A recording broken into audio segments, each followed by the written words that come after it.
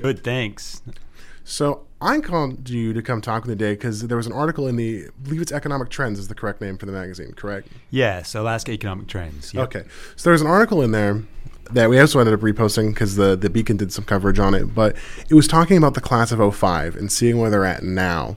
And do you want to talk more on that article with me? Sure. Yeah, it's the third time we've looked in on that class, and there's nothing really unique about that class except it was the farthest back we could go when we first formed this kind of data sharing agreement with the Department of Education, and then we've long cooperated with the University of Alaska and some other data sources. But the idea is just to kind of longitudinally see what's happening with these high school grads. And like we say at the end of the article, part of the relevance of that is to see, is that changing over time?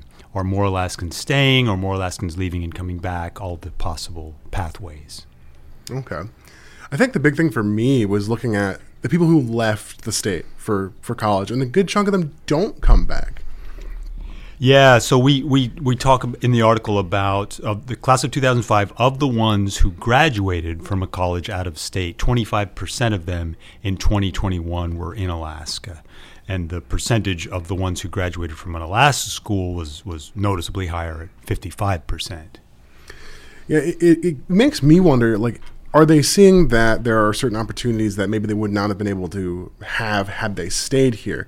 Because that's been a big topic of conversation with a couple other programs I've had where it's about showing people that they still have opportunities to live and work up here, but being able to support them through that. And so maybe, to me, it would come across as potentially that by going out of state for these different college programs, they're seeing opportunities that they could achieve there that they were not able to get here. Yeah, I think that's right. And then just you imagine the places you'd consider when you were looking to take your first job, if you were in Alaska compared to being somewhere else. There's nothing stopping you from considering a job in Alaska if you're an Alaska high school grad who's gone to school outside, but you're just more likely to have other offers in addition to that because you're there. Gotcha. And then I'm sure there, even beyond that, maybe it's just seeing different situations economically, seeing different situations culturally. Because I find, and this is coming from someone who's also grown up here my entire life, a lot of times you get younger kids who think that by leaving the state, somehow that's going to fix something that's been going on that they don't like. Yeah, it reminds me of there's a quote on travel that, you go around the world and there you are, you're still there. So sometimes we think some of our opportunities or whatever will be more different someplace else than they are.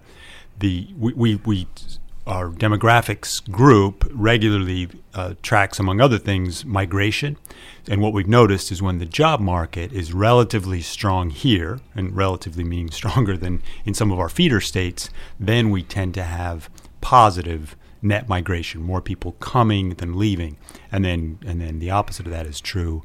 And for 10 years in a row now, we've had negative net migration, which means more people leaving than coming. And that's kind of implicit, I guess, in some of this data that the job market's been stronger. And there have been some other kind of challenges we've had over the last decade that's made outside a little more appealing than staying for a percentage of the population. Plenty of people are here to stay. Their roots are here. There are things here that they just can't find or don't want to find somewhere outside of Alaska. But plenty of people are on the fence. They'll gauge that based on the next job, housing, all the different reasons that make a place livable or less livable.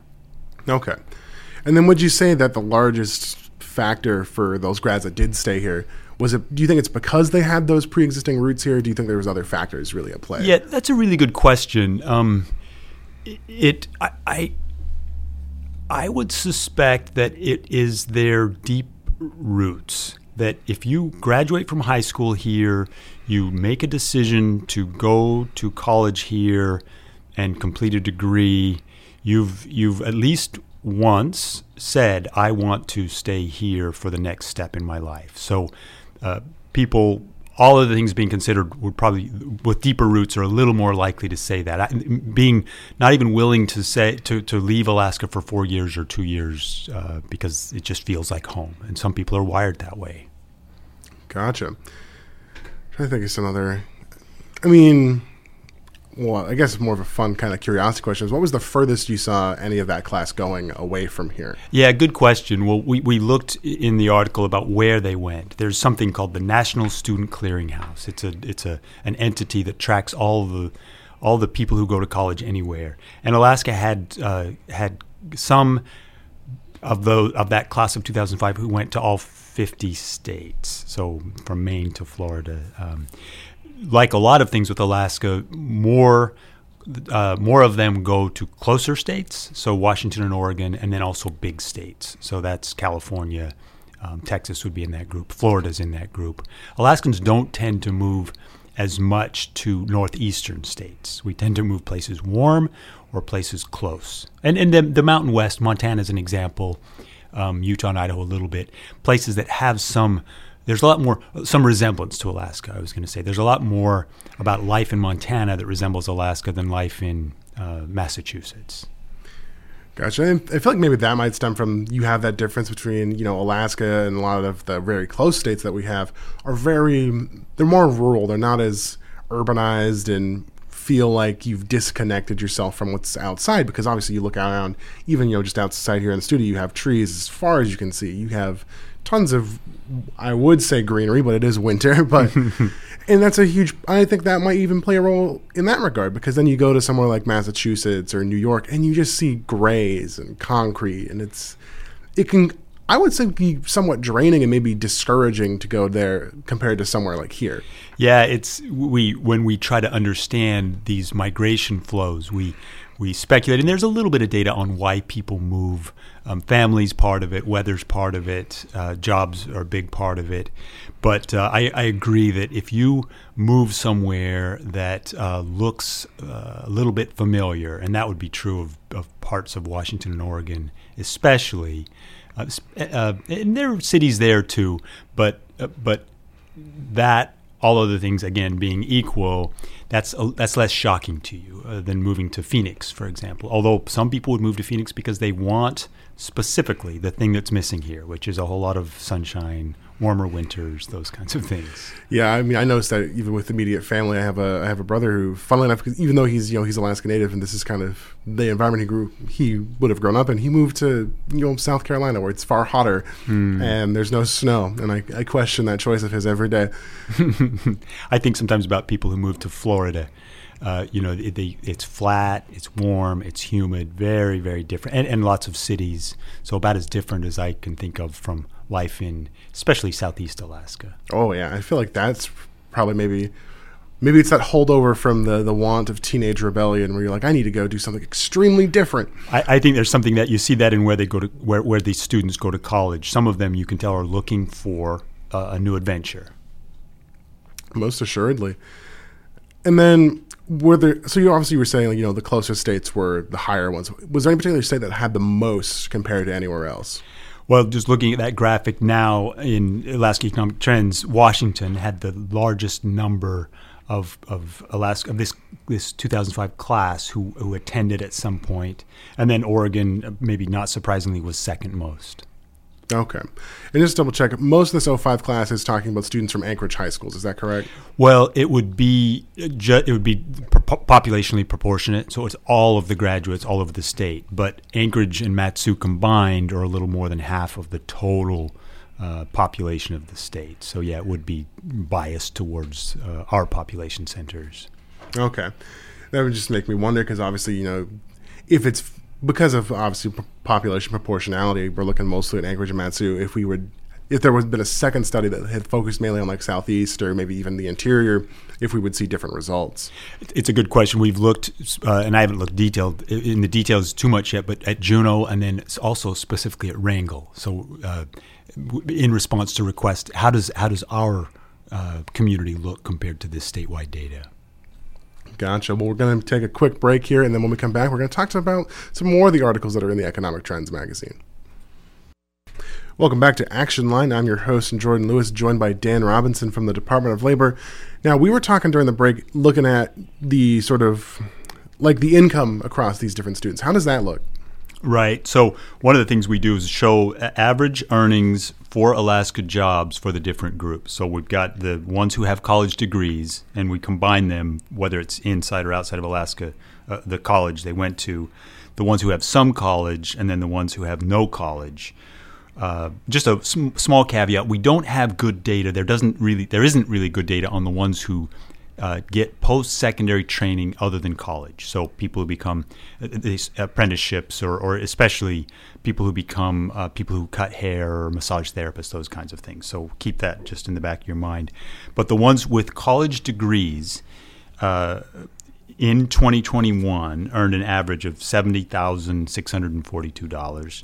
The ones who attended some college but they don't show up as having graduated, made $52,000 on average in 2021, and the ones who don't show up as having attended a college or university made $49,000.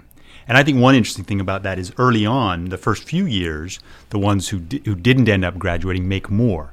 But when you get 4 or 5 years out, then the ones who did end up graduating, not a mystery what's going on, they're, some of them, done. They get their first real job, and then the wages go up and continue to grow up at a little bit faster rate.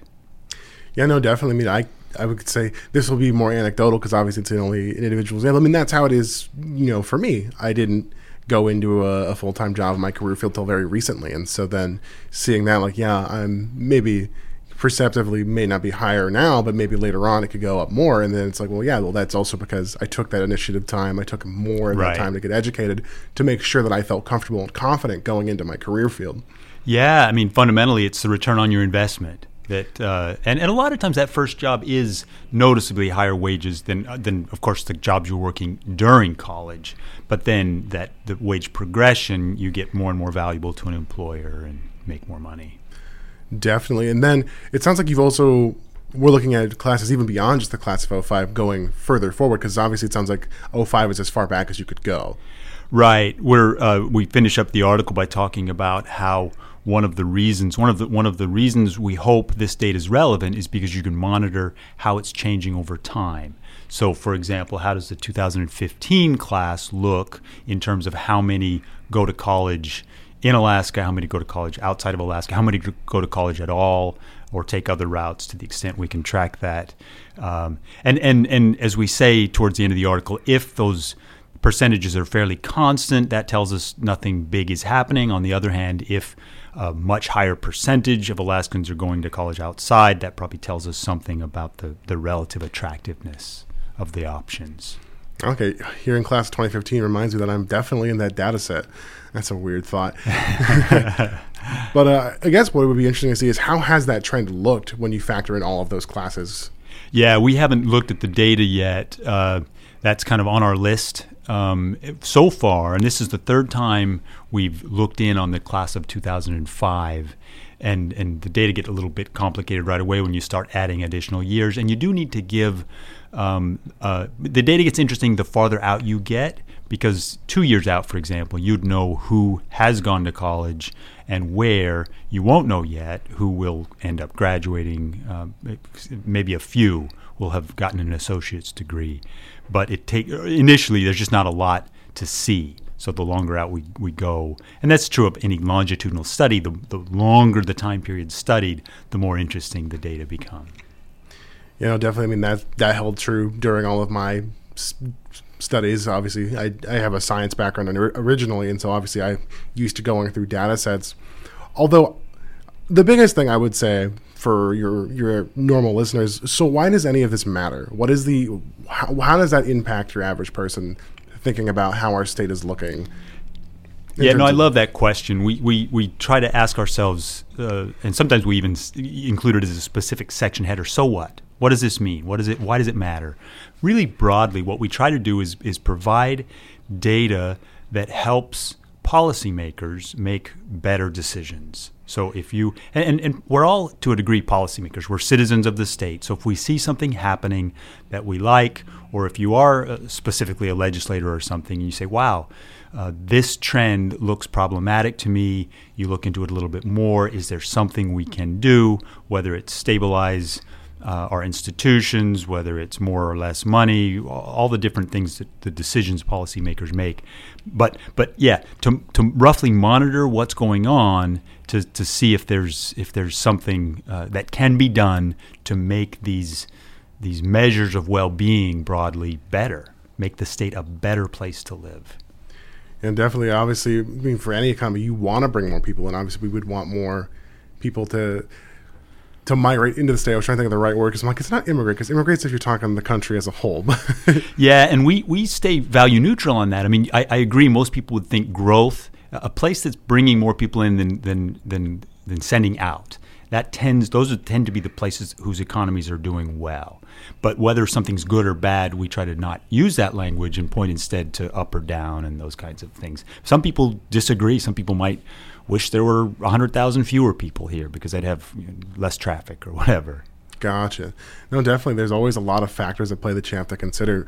Now, I understand there's more articles in the Economic Trends magazine, obviously, but that was the really the big one I wanted to focus on. But what which ones of the other ones do you think would be good to talk about? Yeah, so the other we use 2 or 3 articles every month. And this goes well with the article that we've been talking about, the number of Alaskans who are self-employed. So the data isn't as good on the number of people who are self-employed. So we once a year we try to quantify how many people are working on their own, and this includes everything from Uber drivers to an accountant who's got their own practice because they're not showing up as receiving a paycheck. So anyway, there's a lot of good detail on how many Alaskans are self-employed in the second article in this issue. Well, now I have to ask, how many are self-employed? Yeah, so for Alaska, we have about 10% of our, let's see, what is that? Of our population is self-employed, and that is right at the national average. Okay. And we've got interesting types. I mean, fishing, but every state it's a little bit different. But I think it's interesting that we're about at the national average. Okay. I mean, I was going to say, I would imagine it would be more sort of very state-focused kind of jobs. Obviously, fisheries, I mean, especially for, Southeast, that's a huge, huge demographic, especially in that market. But it is interesting to hear that it's about average. I would think maybe it might be a bit, well, I guess it would be a bit higher maybe for Southeast because you have so many fishermen. Well, and the top occupation of the self-employed is fishing and hunting workers. So fishing, charter, you think of hunting guides, and the next biggest is construction laborers. So people working on their own in construction. Gotcha. No, my dad was a union guy before he retired, so he did construction pretty much all over Anchorage. So hearing that sounds about right to me as well, having a lot of construction guys. Yeah, and some constructions do work for a company. They get a job, and they'd be in our other data sets, but plenty do work as self-employed workers. Gotcha. What would be interesting to me is what was the smallest sort of self-employed demographic that was in the study? Well, the bottom of the top 10, which is not quite the same as the smallest, but it's an interesting one, hairdressers and cosmetologists. So that doesn't mean there aren't very many. That means that it's in the top 10, but it's number 10. I'm not sure what the smallest would be. We could find plenty of things that probably wouldn't exist at all in Alaska. I was going to say surf instructor, but that's probably not true because we have a little bit of surfing in Yakutat and Sitka, and so there probably are surf instructors, self-employed workers. Yeah, I was going to say, I know they do cold water surfing. They did it when I was with the Irish for a bit. They did cold water surfing off their north coast, and I'm like, that's a choice. I wouldn't think it's the greatest idea, but that's your prerogative. I'd rather surf in warm water. Exactly. Well, I guess before we get ready to close up here, is there any other big things that you'd think would be good to talk about? I don't think so. I'll just, other than to encourage people to go look for Alaska economic trends. If you Google that, you'll find it. One of the things we do in every issue is talk about how Alaska ranks in the most recent data, so jobs, unemployment rate, things like that. All righty. Well, Dan, I'd like to thank you for coming in. I appreciate you talking with me because I felt that was a very interesting article and thought a lot of people would like to hear about that. Good to hear. Thank you. Alrighty, this has been Action Line.